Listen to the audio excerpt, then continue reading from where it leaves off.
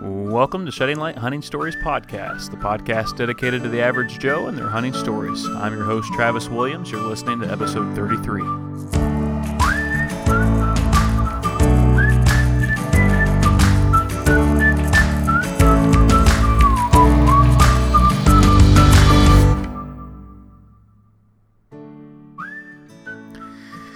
Stepped out on the front porch this morning and can kind of feel that cool, crisp air. It's coming. The fall is almost here, and if you're like me, that just gets you excited. It's like Christmas, Christmas Eve, because the fall means, hey, one, football's back on TV, and I love watching football. Two, hunting seasons are coming in, and for some folks, you're already out there, maybe elk hunting or mule deer hunting, and I've started to see that on Instagram. It gets me fired up. Of course, my elk trip is just around the corner. I got, I think, 11 days till I head out.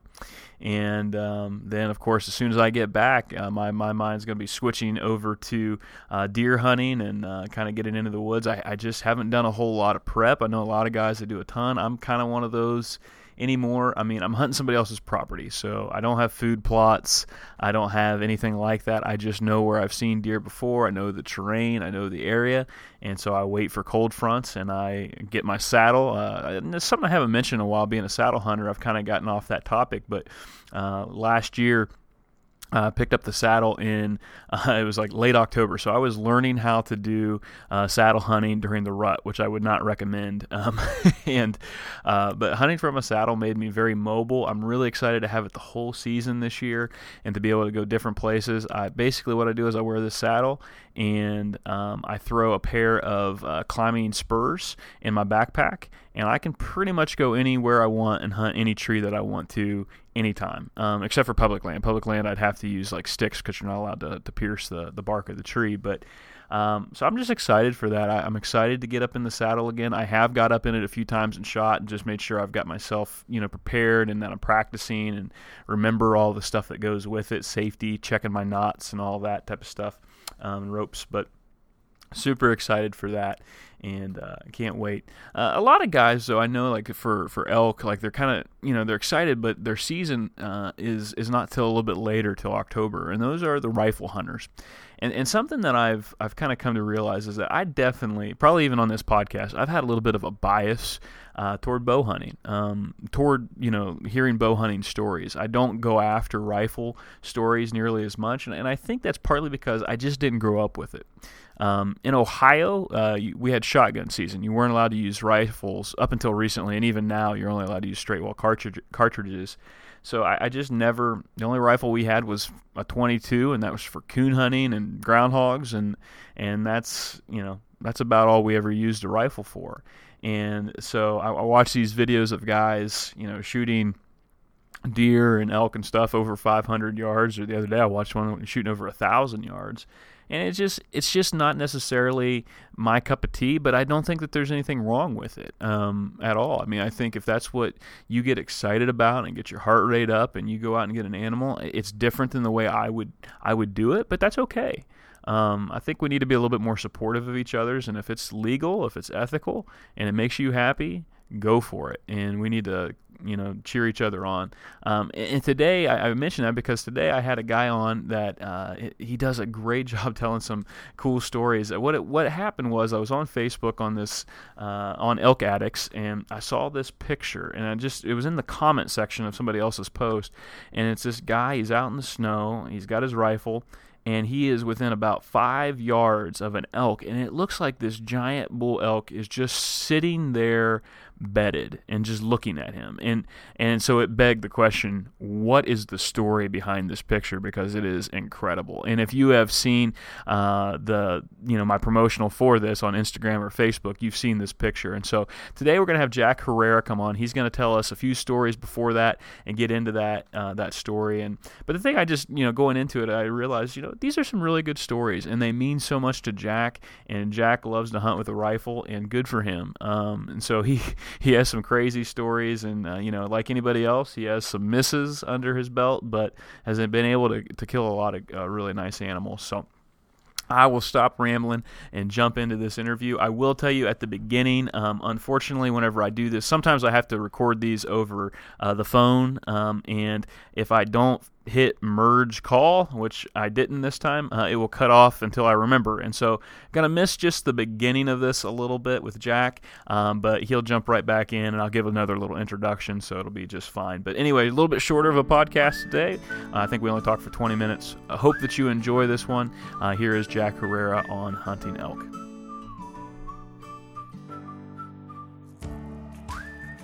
Now in my older age, I just decided that if he's not 180 or 30 inches or what I call a wow factor buck, something unique about him, I just won't pull the trigger. Like last year in Colorado, I passed 100 bucks, and the second to last day, I shot at 184 and change. Oh, so wow! It was worth it. It was worth being patient. And the year before, I passed, didn't pull the trigger. And the year before, I shot a 32-inch 4x3, just a dandy, what I call a wow factor buck, So, yeah. And last year, I took my 14-year-old daughter, and she boomed her little 5-point bull out in the western slope there, so it's fun. This year, she was 13 yesterday. This year, she's going to be 14. She has a deer and an elk tag, and she's stoked. I have 6 daughters, and only one of them hunts and fishes, so thank goodness for that. Yeah, I want to hear that story. We had a little bit. I actually, Jack, I forgot to hit the record button, so we're going to kind of going back. I'll just go ahead and start from this point. If I didn't say this in the intro, I got Jack Herrera on the line from Club, California. Been hunting for a long time, and so Jack, let's jump into that story. How did you and your daughter have that success that you had there last year? Well, I've been hunting private property and landlocked public land for 35 years there in Colorado. And basically the rancher is just, it's kind of like family and friend, you're the last person that'll ever hunt this ranch because of all the gas well activity and stuff like that. So we've taken several nice bucks over the years off there, over the decades in that area. But last year was my daughter's first year of eligibility to go hunting, so I took her, and she didn't draw a deer tag, but we could buy an over-the-counter elk, and we ended up getting her a nice little 5-point bull, what I call like a meat bull or something. So yeah. Was that with a rifle? Oh, yeah. We all shoot 257 Weatherbies. We've all sized down in our old age, and I got my daughter sized in, and, I'm just totally addicted to that 257. You know what I mean? Absolutely. It'll do anything. So with rifle hunting, are you guys doing kind of the areas that you're going into?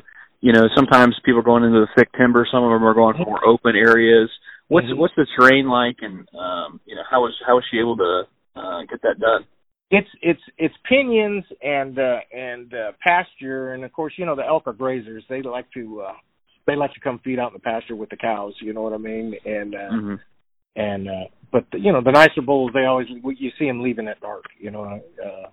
But they're there, and then I always like to hunt the third season. I'm not a hot weather hunter, never have been. I prefer snow, and the colder, the better for me. And of course, the rut starts kicking in, and that gives us a big advantage, if you're patient, So yeah, and that's seemed to work out better for me, passing on animals now, So. Awesome. Well, like I said, we kind of missed the beginning part of the podcast. Just me, I forgot to hit record, but you talked about growing up, starting off with a BB gun, and then eventually you went into Colorado and started hunting muleys. How were you able to get that very first muley down? Just walking, taking off walking. You're 21. We didn't carry water and binoculars back then in '78. We just were all scoping through our scopes. Our red fields back in the day, and just covering miles and basically jump shooting them. Like we used to do jackrabbits out here. Okay. And as you get older and optics get better, you get smarter. You realize your eyes will do a better job for you than your legs. So yeah. So that's awesome. Any memorable hunts that just kind of stand out to you, like maybe something unique happened or something just kind of pops off to you as just one of those hunts that you'll never forget? Well, I've been blessed. I've had a few of those. One of them is, I don't know if you're familiar with the Salt Lake SHOT Show, that they have the big auction of all those tags. Oh, no. In February, Salt Lake puts this big old show on with all the the Muley Crazy and Mossback and all those type of guys. Guides and outfitters from all over the West are there, and they raffle off tags, $5 per tag. They'll have premium mule deer hunts and elk hunts. So I went the first year. Of course, I'm not interested in sheep or antelope or anything, so I just buy the mule deer and the elk tags, and even muzzleloader. So never shot a muzzleloader in my life. Sure enough, I win the muzzleloader tag for the book. Now I'm in the book list on a $5 hunt, and ended up shooting a 201-inch gross mule deer, which was spectacular. And believe it or not, the big one got away. Oh wow! That was the second one. So going into that hunt, what was are you looking at? I'm just interested. I've never hunted muley, so are you just looking at maps, or are you just kind of picking out an area that, that maybe they gave to you, or how does that all work? Well, I ended up going I had to go there, but it had turned out my nephew had hunted with some locals there, and outfitted, so I ended up going with them, and that was a blessing. Those guys run hounds and dogs there, that's their backyard at a Green River. Mm-hmm. So, that's the best people you can have is the ones that live there, right? So raised in the hills. So that's how that worked out, That's awesome. Well, tell us how you did it. Like, what was the hunt like? And, was it kind of hilly terrain? Were you walking a lot, or was it just kind of they took you out to a spot and out comes a buck? It was spot and stock, and we were on mules, and okay. And we would just go from basically drainage to drainage and start glassing and just passing on bucks. There's a lot of bucks there. It was if anyone ever draws that, it's a fun hunt. So but it's a premium hunt now. So okay. But you see a lot of game. And but to get them big ones, folks, you have to be willing to pass. Yeah. And it's hard to do. It's hard to do. Absolutely. And I think if you've shot a few like you have, it might be a little bit. I don't know if it's easier, but I mean, you've shot a few, so you've got it under your belt. I've been kicking around this year. I'm going to this. It's a draw unit. I saved up preference points, got into a draw unit, but still, I have yet to. I mean, I've seen elk for a split second on my 2016 hunt. So I'm kind of, if it's a legal bull, I might pass on a cow. But a legal bull, I'm probably going to take. I just don't know that I can pass with a bow, at least at this stage in the game. Right. And, especially if you don't have one. And now, if it's not 340, I'm not pulling the trigger. I have walls full of those types of animals, So I would rather, and getting back to Colorado, I've probably taken a dozen friends and families' kids, and they've got their first bucks and bulls, you know what I mean? So, and I get just as excited for them as anything, as me, so. Yeah. It's fun taking a 13, 14-year-old kid out there and getting their first game animal or large game animal like that, so. Yeah, absolutely. Those are real positive memories. So. Well, I want to get to the picture. Anybody that's listening to this podcast, you may have seen the picture first. This was posted. Somebody posted hey, share your unique picture, and you shared this picture. And we were talking about it before I forgot to hit record and then hit record. But this picture is of you approaching this bull elk that looks like it's just laying there ready for you to come up and pet it. So, Jack, tell us that story. How did you get to that point where there's this elk laying there? What went down? How did that happen? Let me tell you. Let's start at the beginning. That's a late season elk hunt out of the Nephi area in Utah, and don't know anything about it. I'm just going to go blind. Me and a retired friend of mine just said, I did a week in Colorado and didn't see anything I wanted to shoot, so I headed down to catch the last 5 days of this hunt, and I got to talking to people in the gas station or whatever, and it's really, really steep, nasty country, and I want to say one hill, but it isn't one hill, and it almost looks like it. And I'm talking to them, and I'm talking to the locals, and of course I've talked on Monster Muleys, some guys that go, oh, you just go to the highway, and you start glassing up in the hills, and if you find a bull, it's a migratory where they come this way. He goes, then you go after it.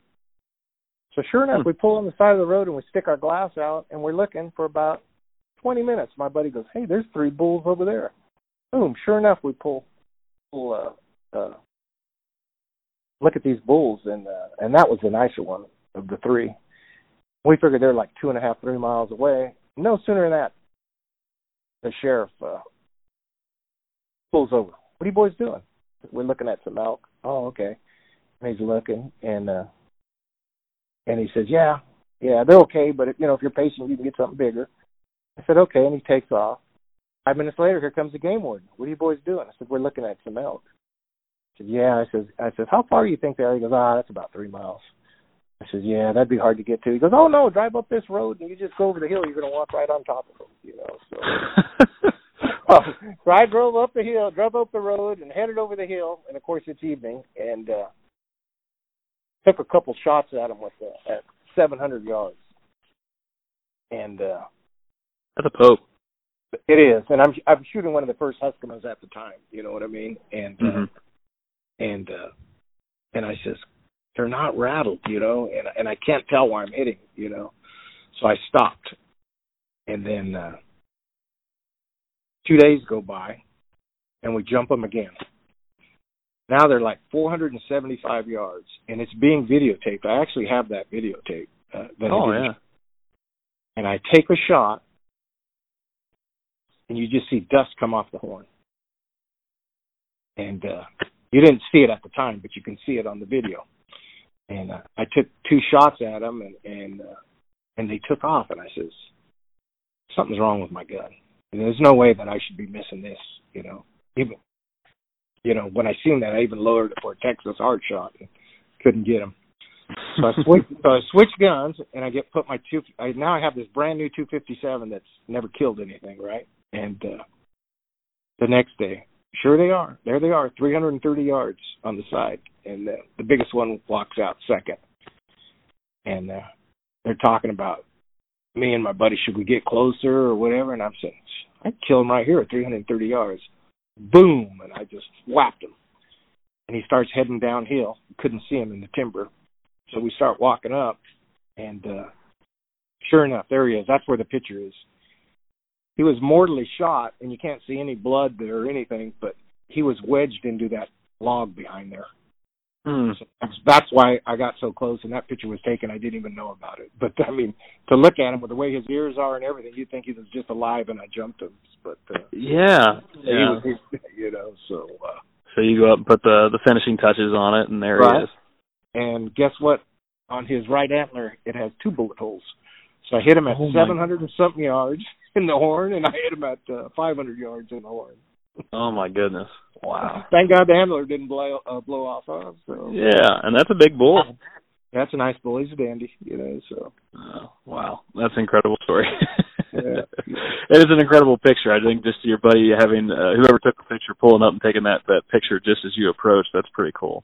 So. That is, so that was awesome. Unique.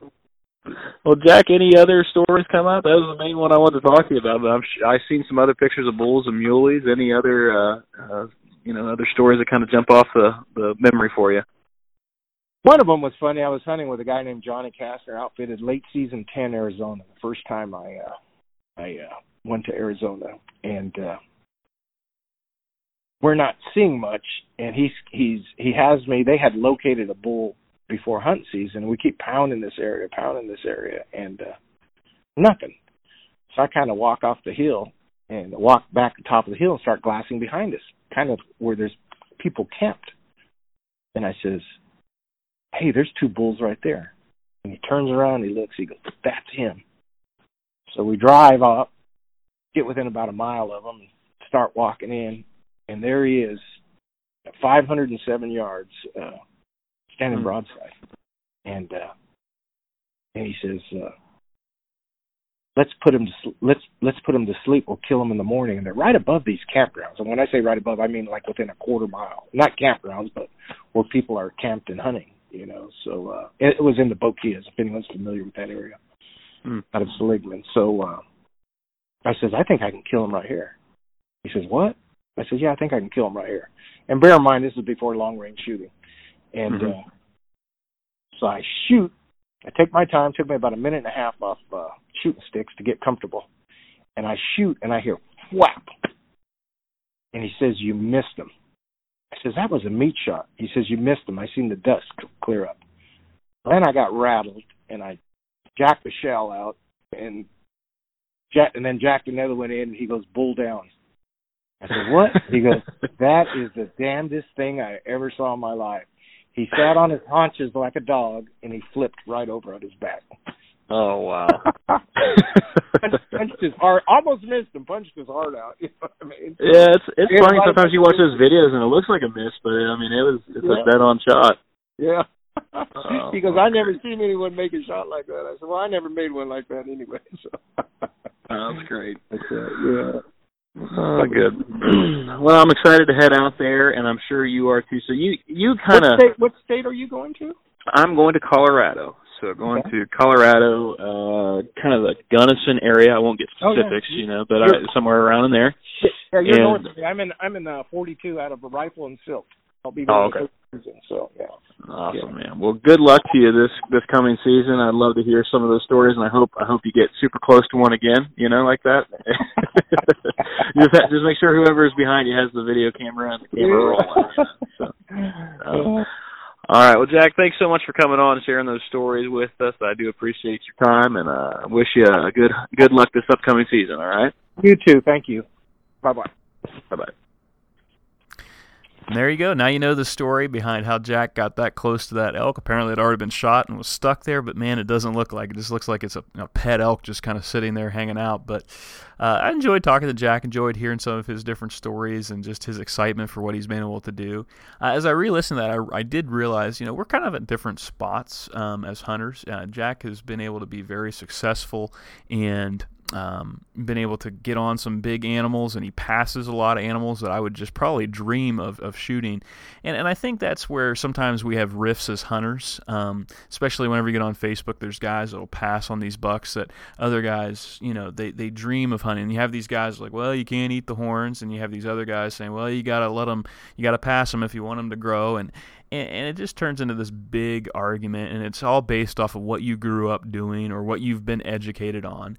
And I know, QDMA with whitetails plays a big part in that. And there's obviously good things to managing deer and managing elk or whatever. But I think in this day and age, hunting is under attack from a lot of politicians. There's a lot of people kind of going after that. And I think we've just kind of, if it's legal, if it's ethical, I think we've got to support each other. So if some guy wants to hold out for a giant elk or a giant whitetail, you know what that means? There's a lot smaller ones there for me. That's right. And if I decide that I'm going to shoot something small, well, that means that the older, mature bulls will have another year to mature. That's kind of how I look at it. You might look at it differently. Maybe you call me soft on that. But I just think we just need to learn to play nice on the playground. I look at Philippians 2, verse 4, let each of you look not only to his own interest, but also to the interest of others.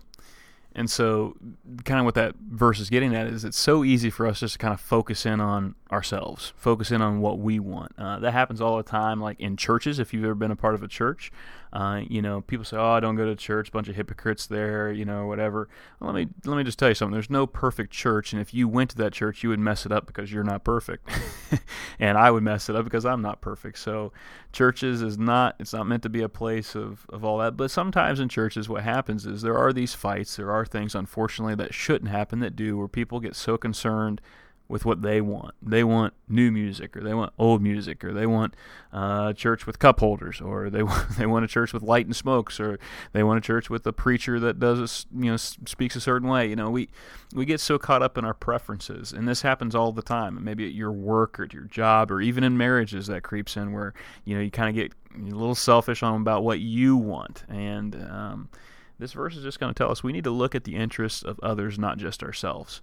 And the reason that it gives is right after that. It's going to talk about, if you want to read this, go to Philippians 2, verse 5, but it's going to talk about the fact that Jesus leaves heaven. He drops his role in heaven and comes down here and becomes human like us and lives like us, and he gives up all of that, and then he even submits to dying on a cross whenever he didn't have to. that right there is selflessness, and that's what it's telling us to be like, to be selfless. And maybe it's not, I wouldn't do things the same way as you, and this goes back to the hunting thing like we talked about, but I still need to respect you. I still need to, maybe even just be interested, learn from it. I learned some things from Jack today, being a rifle hunter, that, I didn't know, and some things that I can grow in. So just some thoughts for you to consider. Hope that you aren't closed-minded on just your way of doing things. Open your eyes up just a little bit to some other horizons, and you might be able to see some more. So just a couple thoughts. All right, guys, going to go ahead and wrap it up. Short one today. Once again, if you enjoyed it, go ahead, hit subscribe, and if you want to leave a review, that's always helpful. And once again, I'm always looking for stories, so I'm out there kind of fishing around, trying to see people that want to come on the show. I have to convince them that I'm not a scam, and it's always fun, some of the conversations I have. But if you're listening to this, then just go ahead and send me, if you have a story, send me an email over at sheddinglightod@gmail.com, and just help save me some work. I just love it when people reach out to me and they want to tell me their stories. It makes it so much easier. So thank you guys for listening. It really encourages me. Pray that you have a great day, and remember to shed the light.